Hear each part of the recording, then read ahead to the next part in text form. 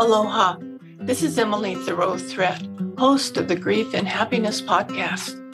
Every Friday, I share with you my love notes, giving you a little something to think about as you navigate through your grief journey, finding happiness expanding along your way. And every Tuesday, I post my regular podcast sharing wonderful conversations with people you can relate to and who offer you encouraging ideas and helpful inspiration.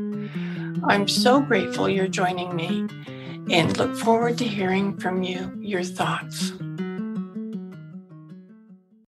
Aloha. Today's podcast is Happy May Day. I remember as a child creating little paper baskets that I could put flowers in. I filled them with roses from our garden and hung them on my neighbor's doorknobs.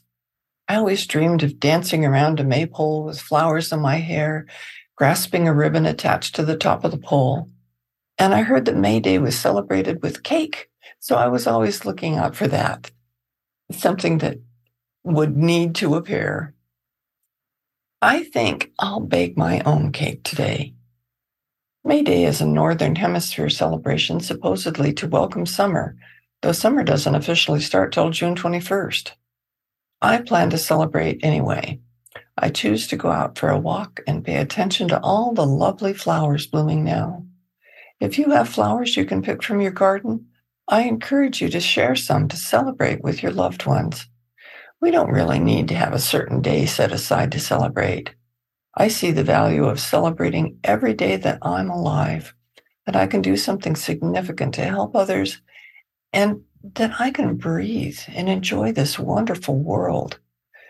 I feel all my loved ones who have transitioned smiling on me today and sending me lots of love. I'm happy to wish you Happy May Day and hope that you'll pass this greeting along with a great big smile. Do you want more comfort, support, and happiness?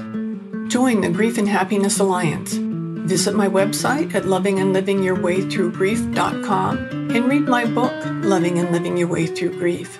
Be sure to subscribe to our podcast, rate it, review it, and binge on all our episodes on grief and happiness.